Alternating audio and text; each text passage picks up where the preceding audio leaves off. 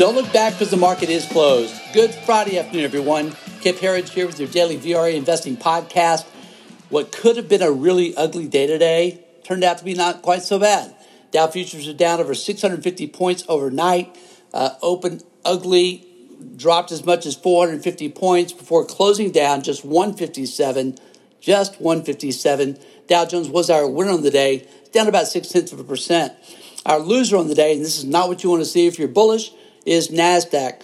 Tech-heavy sector down 2.4% today, down 274. Again, earnings from all the big guys yesterday at the close. At first, well received, and here came the selling pressure.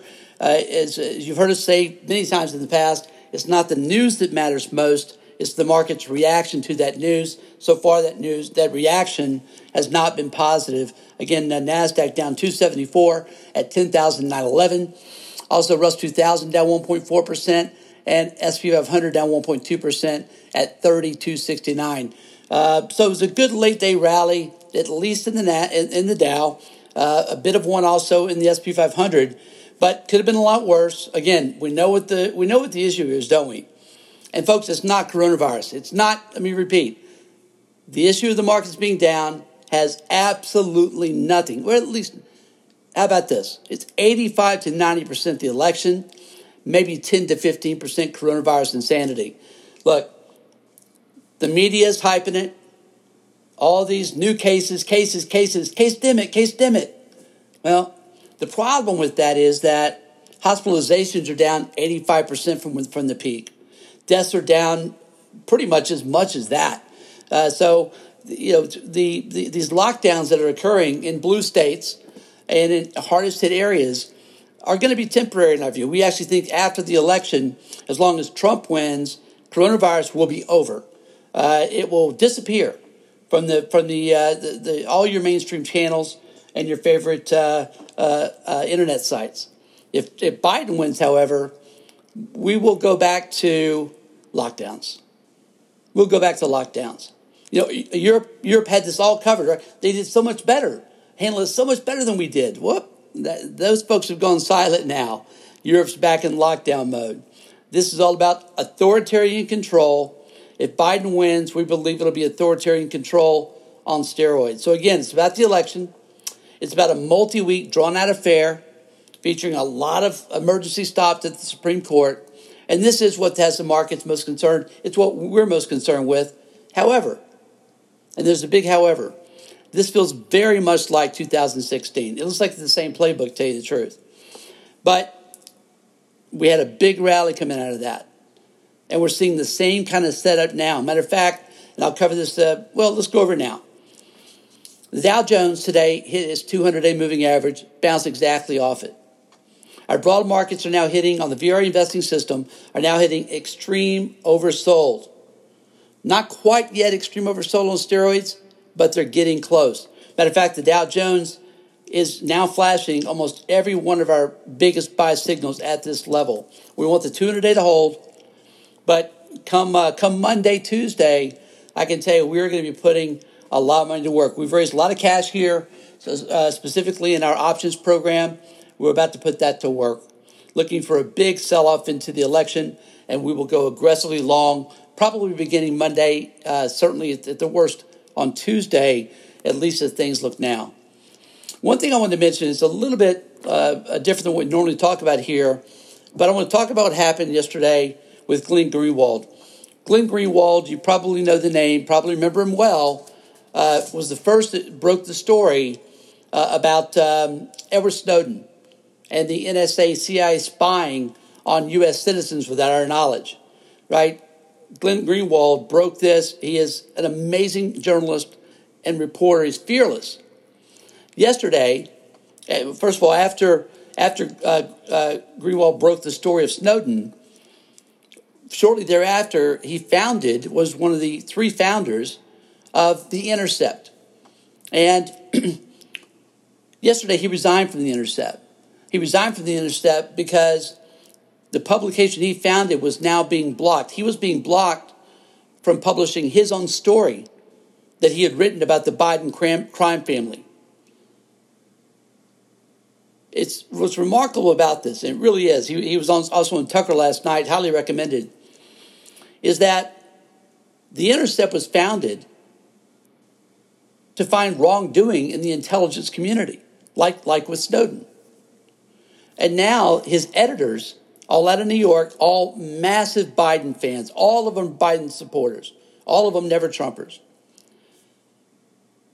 Now, with the media covering up the news breaking about the Biden crime family, it's now been confirmed the Justice Department has been investigating Hunter Biden and his associates since 2019.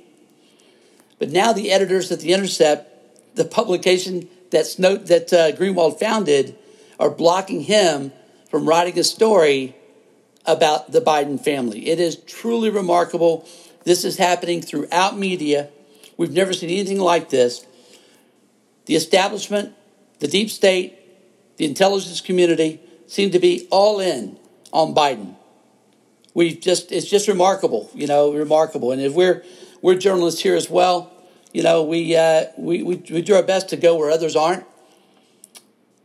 Greenwald is one of our heroes here, and what's happened to him and so many across newsrooms all over the country that are not allowed to cover anything that is not negative towards Trump is just, again, it's hard to put into words how grave this situation is.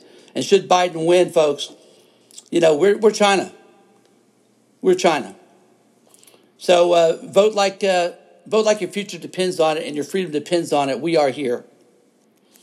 All right, let's take a look at our internals today, because again, they were better, much better than they were on Monday. Even when the market was down big today, we saw nothing like we saw Monday and Wednesday with those big 900-point drops that we had those 2 days in the Dow. Much better today. Even when the Dow was down 450 today, and the NASDAQ down 350, we just weren't seeing the kind of 90% down days on volume. Today, we didn't see anything close to that. Much better. We think that's a good sign. Again, markets getting heavily to extreme oversold, just as the very fearful are getting out of the market. We like this setup here a great deal. NASDAQ, first cover, advanced decline. Advanced decline today was only negative NYSE by 700 issues, not even 2-to-1 negative. NASDAQ was worse. NASDAQ was right at about the 2.5-to-1 negative. Still nothing like Monday and Wednesday. Up-down volume, not even 2-to-1 negative on NYSE, and just over 2-to-1 negative on NASDAQ. We did have about 150 more stocks hitting new 52-week lows to highs, but that's our least important indicator here. It's really the breadth. We're looking at advanced decline and up-down volume that we're looking at here that tells us the action is getting better. Good to see. October is going out as a rough month. Not uncommon for October, by the way. October, all of our broad markets were down. NASDAQ, S&P 500, and Dow Jones, all down 6% in that range for the month. But remember, October, not our best month, one of our worst months of the year. But from this point till May is the best time to be in the markets from a seasonality point of view. Over 90% of all the markets gains occur from this time frame to May. Very, very seasonally bullish time to be in the market. Look at our sector watch today as well. Of our 11 S&P 500 sectors, we had 9 finished lower on the day, led by consumer discretionary down 3%. Again, technology leading, not what you want to see, down 2.4%. And communication services down 1%. Our winners of the day, just slight winners, by the way. Financials and energy both up just slightly. Also, one point we'll make here, because we do follow the semiconductors so closely, they also staged a bit of a late day rally, still finished down 1.6% today. So right now, as of today, as we've seen now really for the last couple of weeks, the semis were down now 12 out of 14 days. Again, we don't want to see semis and techs leading the way lower. Likely tells us we're not quite done with this sell-off yet. In our commodity watch today, gold, again, good to see gold. This is not a liquidity crisis today. Not everything has to go crisis today. Gold today finishing back up $10 an ounce at $18.77. Again, this sector is hitting phenomenal buy signals for us on the VRA system. Silver today also up 35 cents at $23.71. The miners led the way today. Again, that's what you want to see. The miners leading the way up and way down for this group. Oil today down 56 cents a barrel at $35.61. And finally, Bitcoin up $59, continuing its move higher at $13,536. Folks, hope you had a great week. Have a good weekend. We'll see you back here again Monday after the close.